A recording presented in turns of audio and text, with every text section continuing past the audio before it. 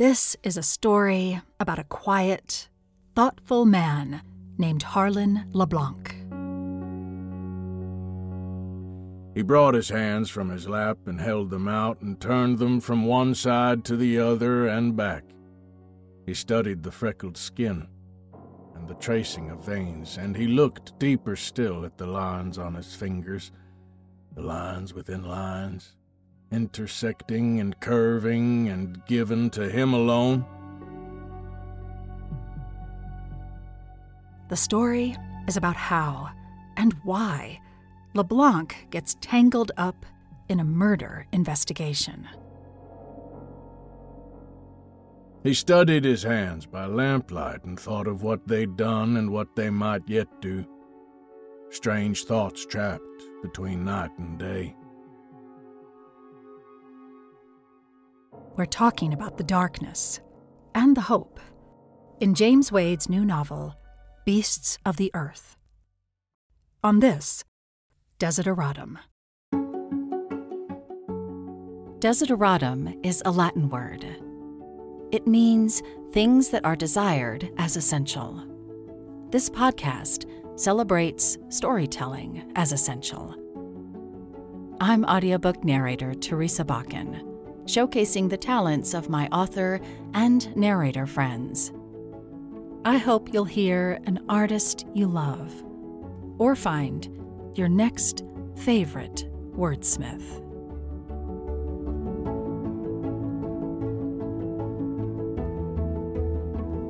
You look like you're out and about somewhere. I'm in the camper in the backyard. My wife and daughter are painting pumpkins this morning because my 2.5-year-old does not care that Halloween is over. She's like, I still see the paint, I still see the pumpkins, so let's keep going. It's funny how kids rearrange your life, isn't it? 100%. Become your life.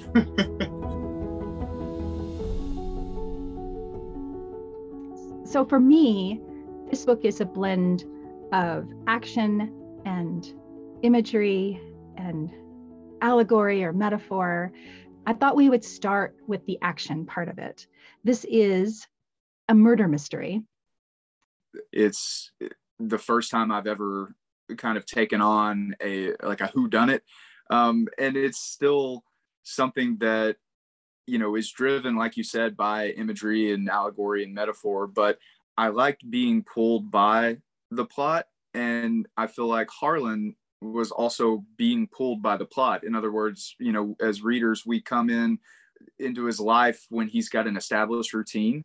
Yes. And then we watch it unravel with this murder and everything that follows. And so it was fun and also a unique challenge to kind of build up the world that Harlan lives in and build up that character, and then have to throw him into this absolute chaos that takes place afterwards. Yeah. And he's a quiet man. He's a man of few words. And one of the things that I liked about him is that he does then run towards danger sort of unexpectedly, right? He seeks to help out a friend after this murder happens on the campus where he's a groundskeeper. And I read that's where the germ of this story began as a short story. Yeah, that was another thing that was unique about this is I wrote a short story called Eligible back in 2015. There was something about Harlan. That character just kind of kept whispering to me a little bit. And I try to, both with protagonist and antagonist, I try to explain them a little bit. You can write a heck of a story with a bad guy that's just pure evil, but I like to try to explain how people get to where they are. Yes. So with Harlan, I wanted to kind of explain why he does run towards danger seemingly, and why he does kind of have this need for atonement, to want to help other people no matter what. And so we set that up in part one with him doing kind of these little kind deeds throughout his routine and throughout his day, and just doing all he can to kind of help without seeking out recognition for it. We definitely are left with this feeling that he needs to help others, and that maybe there is a more sinister reason or backstory or something that's kind of clawing at him, demons from his past. Yes. And the other timeline focuses around a boy named Michael. And Michael in contrast, really is fleeing from danger, is running away from danger and from violence. And he ends up befriended by or in the care of a dying poet. This storyline puzzle pieces together really beautifully with the main storyline. I wondered how Michael's story started puzzle piecing together for you with Harlan's. Well, one of the important things for me was to keep those storylines somewhat mirrored to where the arch and the crescendo and all those things basically had the same pacing. Yeah. I didn't want somebody to be reading, be halfway through the novel and one storyline is hitting its peak and the other storyline is floundering or, something like that. And so I tried to mirror them as best I could because both Michael and Harlan have these choices essentially that they have to make. And they have these, again, kind of this need for atonement. So as they're struggling with that internally, you see them have to make these external choices as to whether or not they're going to seek revenge for, wrongs that have been visited on them or on other people. And with Remus, who kind of takes in Michael when Michael flees a very tough situation in his home life, Remus was there basically to kind of be that same guiding light for Michael that Harlan's routine was for him. In other words, Harlan kind of clung to that routine to help keep him sane, basically. And Michael, being much younger, probably couldn't do that on his own. And so he needed someone to kind of show him how to be a good person and how to navigate some of these kind of morally gray situations. And plus, I just loved the character of Remus. It's a very heavy, very dark novel. And I think that Remus brings certainly some hopefulness and some light to it that might not otherwise be there. Yes, he's kind of a father figure. He lives a very solitary life that's not really rooted in traditional religion, yet he shows the boy good. He gives the boy hope. You have one of his lessons that he gives to Michael includes that we're all crafted from the same stuff, which always reminds me of Carl Sagan. Sure. And star stuff. But that's a lesson that you're bringing into the story from a book. And I thought that was interesting because you kind of touch on a couple classics in this novel. And I wondered how what you're reading, authors that were important to you, kind of weave themselves into your storytelling. Oh, yeah. I mean, that's, it's so funny because I think a lot of writers might have the fear of being unoriginal or, when they're compared to other authors, they're gracious for the comparison, but might be worried about the expectations or that they're too similar to someone else. I don't feel that way at all because I just think originality is kind of impossible. One of my favorite authors and kind of coincidentally an author that I get compared to a lot is Cormac McCarthy, which is a terrible comparison because he's a genius and I'm just a guy. But he has the quote that books are made from other books. And I think that is inherently true and will always be true. And so for me, when I'm reading some of the books you mentioned that are in Beasts of the Earth, I talk about Of Mice and Men by Steinbeck.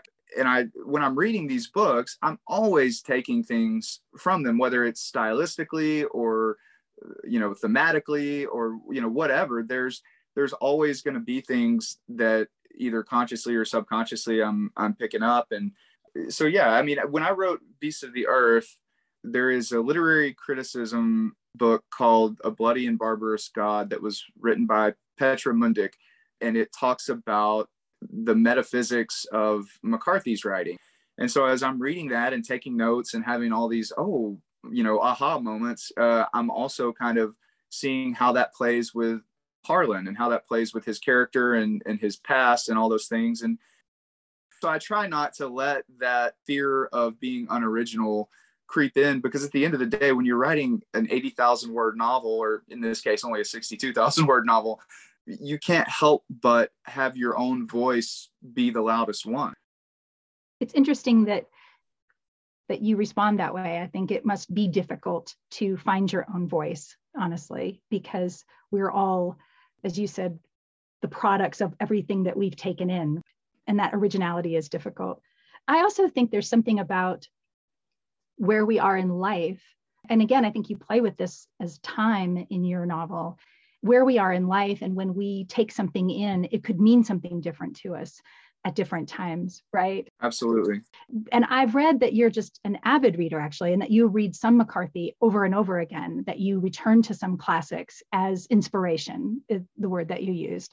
And I think that's an important thing to do at different periods of your life, that the work speaks to you differently too. Yes, ma'am. I completely agree. Grapes of Wrath, I think, is one off the top of my head that did that. In high school, I didn't see the significance and the depth of it, like I do now. And so I completely agree. I think it's where you are at different moments in your life, where you are as, in what you've learned, where you are as a learner, a reader, a thinker. I mean, it's funny because I use that argument in talking about writing, but that's the theme in basically everything I write, that our choices, we do have to take responsibility for them, but at the same time, they're so much narrower than what we might actually believe. Again, they're just built on the backs of decisions and decisions and decisions that go back as far back as when fish started to walk, to where we are who we are because of all the things that have happened before us. And that's not to say that folks can't change, but again, even that is a very limited path that we choose our own directions, but we've already been set on the path. And so I don't know. I love the idea of that. A lot of people, I think, might look at it as bleak, but I actually think it's both something that makes us feel insignificant, but in my mind, I think it's even more purposeful, right? Once you realize that, you kind of are unfettered by it to a degree. Yeah, you do have a reverence for and an incredible imagery for nature through time, right? You literally, in one page, I think you walk us back to the Cretaceous period, and we're on the bones of primordial graves. And so the connection to land and to past is always, for me, very present in your storytelling. But I also felt like in this novel, you were focusing on human nature, not just nature, right? So the sort of the collective power of man to destroy or damage nature itself, land, water. Like there was an industry component in several of the scenes in this novel. Yeah, absolutely. That's definitely, what folks would call a B or C storyline. It's in the background, but it's definitely mirrors the overall theme of the novel, that we are the beasts of the earth. And what I wanted to do again was kind of with that mirror idea. For Michael, we see an alligator in the swamp attack a fawn. So we have this predator that's attacking this innocent creature, and Michael kind of stupidly tries to step in and save the fawn. Again, there's that need to protect, that need to do good, even if it's not the smartest thing. Right. And also that kind of sense of atonement. He kind of sees his sister, who he struggles to protect, as the fawn in that situation. And then for Harlan in his storyline, we have the pelican that is kind of his visitant that just appears again and again. Yes.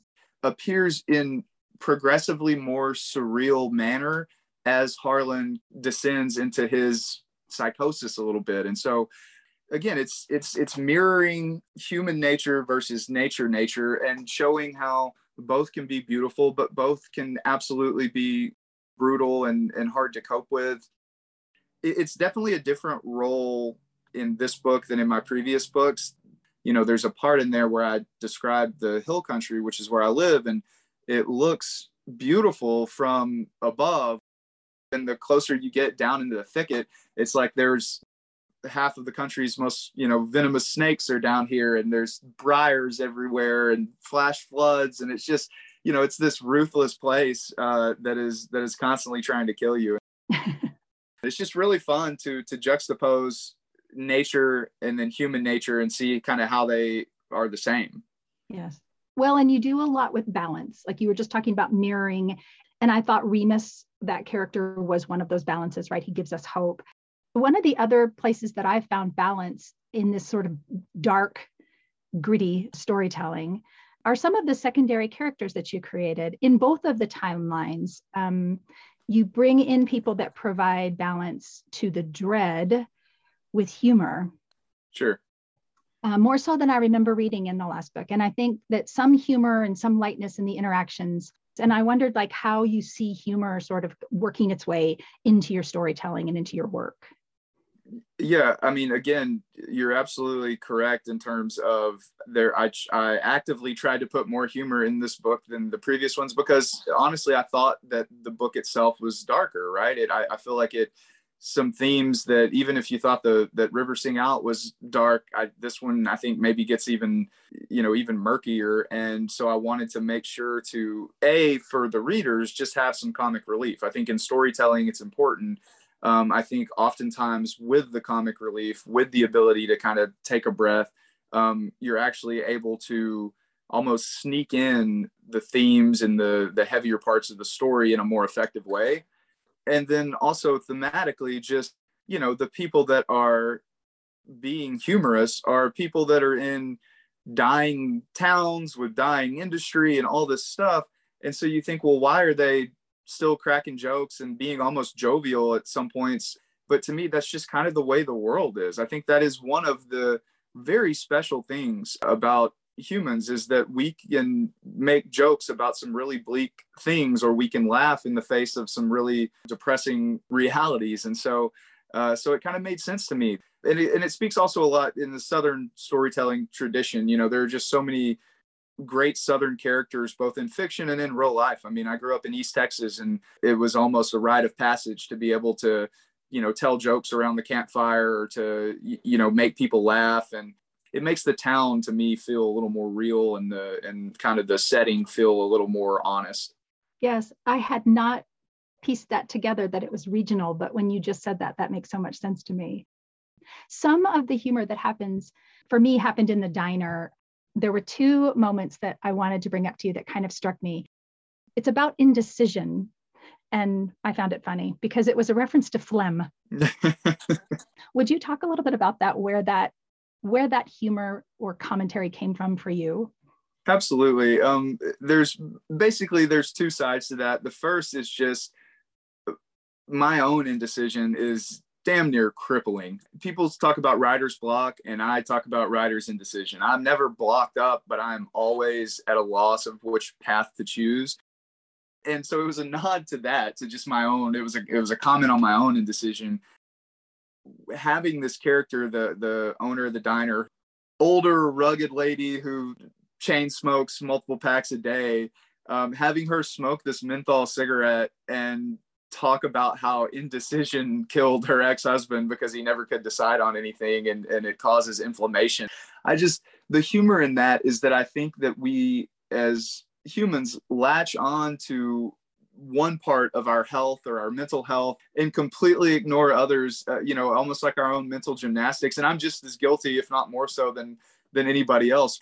I've always just found that such a unique and curious aspect of humans, kind of what we hold in esteem and what we don't in terms of anything really, but our health, our mental health, but also our opinions, our political beliefs. Like we tend to really latch on to some things and just completely let others pass us by. And so it was kind of mixing indecision with that ability of humans to do mental gymnastics, as she's smoking the cigarette and telling Harlan that he shouldn't be indecisive because it'll end up killing him. But and also there's a little bit, I guess, of a tertiary meaning there, because Harlan has gotten the same sandwich at this diner over and over. This is routine, right? Yeah, so it goes back to his routine. There is no indecision there because he has set up his life in such a way that he doesn't ever have to make choices, which I think makes it that much harder when it is confronted with this very large choice in whether or not to pursue this kind of murder investigation on his own. Mm-hmm. Yeah, that's really interesting, because indecisiveness really means that you're constantly considering all the options. Indecisiveness is someone who's looking at every angle, every picture, every possibility.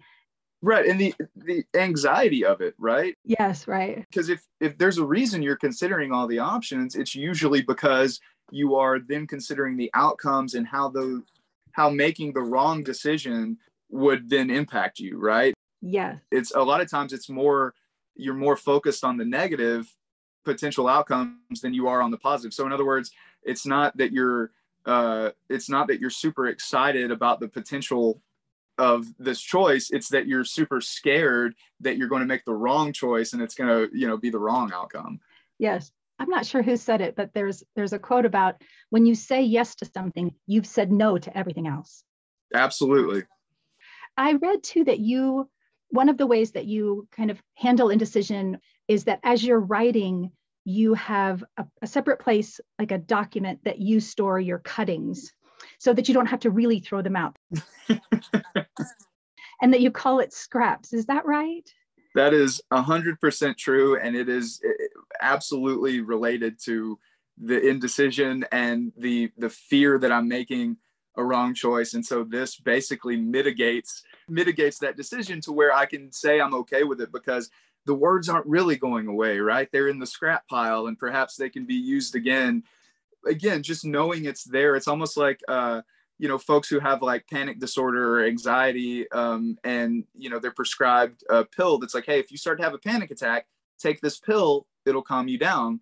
And so often I've heard folks say, and I say this myself, that just having those pills, just knowing they're there makes me less anxious. And so that's the same thing with the scrap pile, just knowing that I'm not actually getting rid of this writing.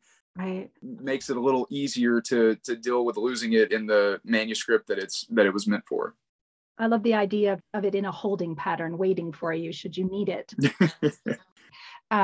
Okay, so the second moment in the diner is when LeBlanc sees someone's daughter, and he says, I could not help but wonder at the mirror of children. And I know you're a parent, and I think that being a parent shifts things in us, makes us see things differently. And so I wonder if you're seeing a mirror yet in your very young daughter, or if you feel that having her there as a potential mirror shifts things for you as you're writing. Yeah, I mean, honestly, both of those things, and it's funny, my wife brought this up just the other night, is she said, I'm often so concerned with the things that we're imparting on her, right? Because that's kind of the number one thing as a parent is you're like, okay, we want to make sure, teach her right from wrong and all these things.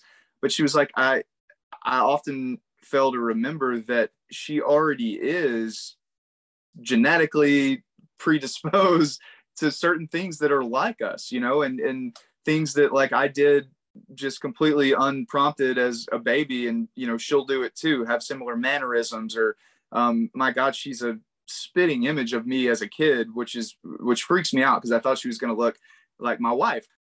But then when I see my daughter and her curly hair, and I look back at pictures of me as a kid, and we look exactly the same, it's wild, and of course that sense of responsibility completely changed my life. As soon as she was born, it was like every priority in me shifted, and I didn't even realize. I mean, I had consciously leading up to her birth, obviously made, I'm reading the baby books. But then once she was born, it was completely out of my hands in terms of it somehow, like it felt like it shifted my DNA.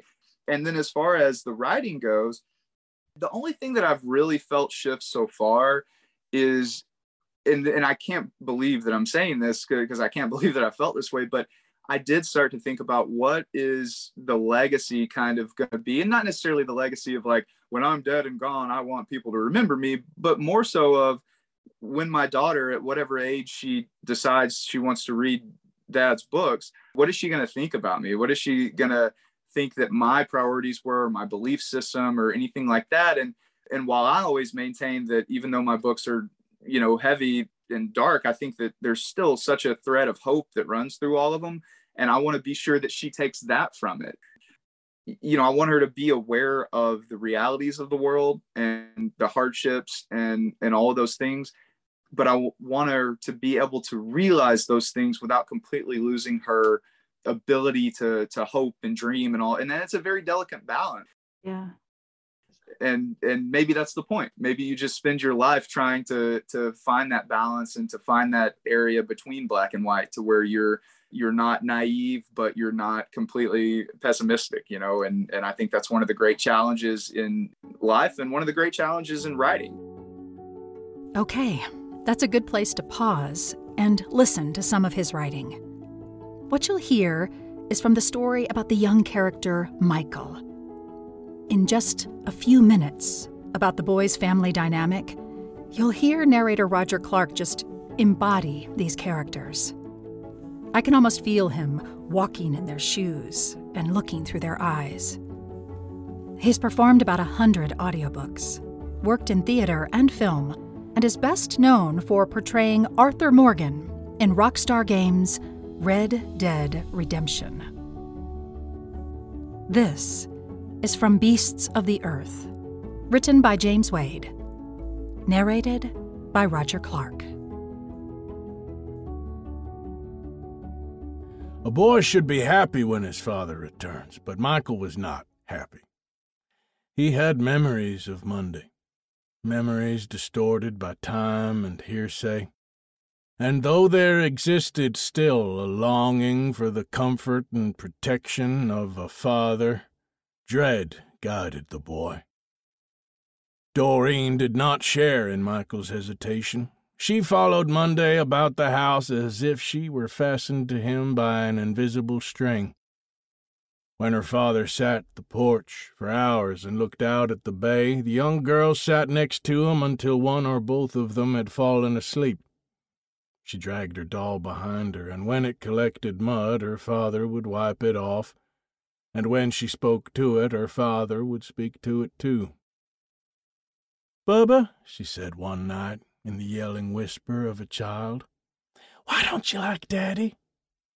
"Who said I didn't like him?" the boy asked, staring up at the shadows on the ceiling. "Daddy did. He said you don't like him because of what he done to Caroline." Michael rolled toward his sister's side of the mattress. "Dory, did he tell you what he did?" "Sure he told me. He tells me lots of stuff." "Like what?" "Secrets."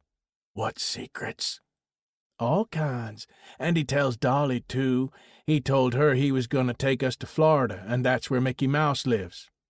"That's not a secret." "I know." "You can't say secrets, Bubba," she told him, and laughed and shook her head, and her dark curls waved back and forth in front of her face. The next morning, Monday sat on the porch and drank his coffee, and Doreen beside him with an empty plastic teacup that she raised to her doll's mouth. Michael watched them, and when he was certain neither was coming inside, he went to his mother's bedroom where she was still barefoot in her nightgown. He stood watching her as she rolled a cigarette over the bedside table. When she had last noticed him, she flinched, then shook her head. "Lord, boy, what is it now?" she asked. "You just standing there like some kind of damn ghoul?" "Mom, are you scared of Daddy?" the boy asked, and he was nervous to ask, and more nervous still when the big woman stared at him for several seconds. "I just mean," he said, wanting to fill the silence, "because of what he did, are you afraid he might... Do you think he's a bad man?" The woman hung her head, and when she lifted it back up, her face was full of disappointment. "How dare you?" she hissed. "What?" Michael asked, confused. "How dare you?" she said, louder. "After all that man has done for us." She rose from the bed, and the large divot in the mattress rose behind her. "I was 15 years old when I had you, boy," she said, her voice scolding. "You know how easy it would have been for your daddy to just up and leave? But he did his godly duty and took care of me, took care of us. Lord knows I ain't no prize for a man, but he stuck with me. My whole life I've been abandoned by people supposed to love me, but not him. I know, Mama, I just..." You think nobody makes mistakes? That what you think? Jesus must have just been wasting his time up there on that cross, huh? 'Cause everybody in Michael's world is perfect. Is that right? No, ma'am, the boy mumbled. Your daddy wasn't the only one there that night. He was just in the wrong place at the wrong time with the wrong people. Yeah, but he still... And this time she slapped him hard across his cheek. The only thing I'm scared of, she said, holding her finger in front of his rapidly reddening face, is that I'll lose that man again. The boy turned without saying anything else and walked back into the living room and watched out the window as Doreen held her doll to her father's ear. The man leaned over and listened and nodded, and the girl giggled, and beyond the porch and the bay and the horizon the sun was up, and the light was shining through the window and across the floor. It stopped just before the boy's feet, and he looked down at the light and the shadow. And when he looked up again, his father was staring at him through the window.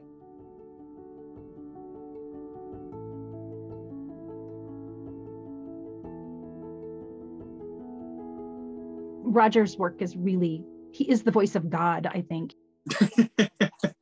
He's wonderful. I still don't think that I fully comprehend like that he asked to do this, you know, and after he did River Sing Out, he asked to do Beasts of the Earth, and I was just like, wow, you know, that's high praise. It is. Yeah, for him to say this is suited to me. And I do think it's really suited to his voice. And I wondered how he would do Michael, actually, but he gives it a tenderness. Oh, right. I had the same thought, you know, but he had done so well, I think with Jonah in River Sing Out so I knew he could do it. But yeah, I honestly, I thought he did an even better job. I just thought he was just so spot on. I think he has a reverence in his voice, and yet he also has a grittiness. So again, he balances those things that you are balancing. Yeah. In your writing style. I couldn't agree more. I think that, I think he's really well suited. I did want to thank you for sending me the physical copy. You know, I listened to the audiobook, I listened to Roger, and I read the ebook kind of simultaneously. But I know that this is a story that your scenes and sentences and symbolism, the way that you explore spiritualism and nihilism, I know that I'll want to return to that. I really appreciate you saying that. That means a lot, honestly, because I'm very much a physical book, return to certain pages and passages, you know, that. And so to hear you say that you want to do that, thank you so much for saying that.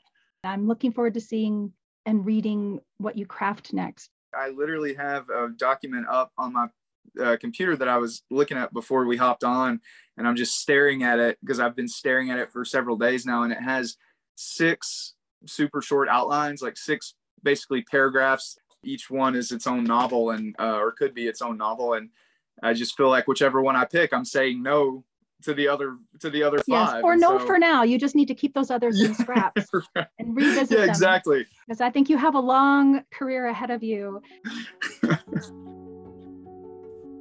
I want to thank Lauren Maturo at Blackstone Publishing for connecting me again with James and his work. You can find both their websites in the show notes. If you would like to hear more of Roger Clark performing Beasts of the Earth, check out Libro FM. When you use my affiliate link to Libro FM, you support this podcast. And with Libro FM, you can also choose a local bookstore in your neighborhood to support. You can find the affiliate link in the show notes and on all my social media bios. As always, thank you for being here. And thanks for listening. Great to see you again. You too, Miss Teresa. Have a good one. Bye.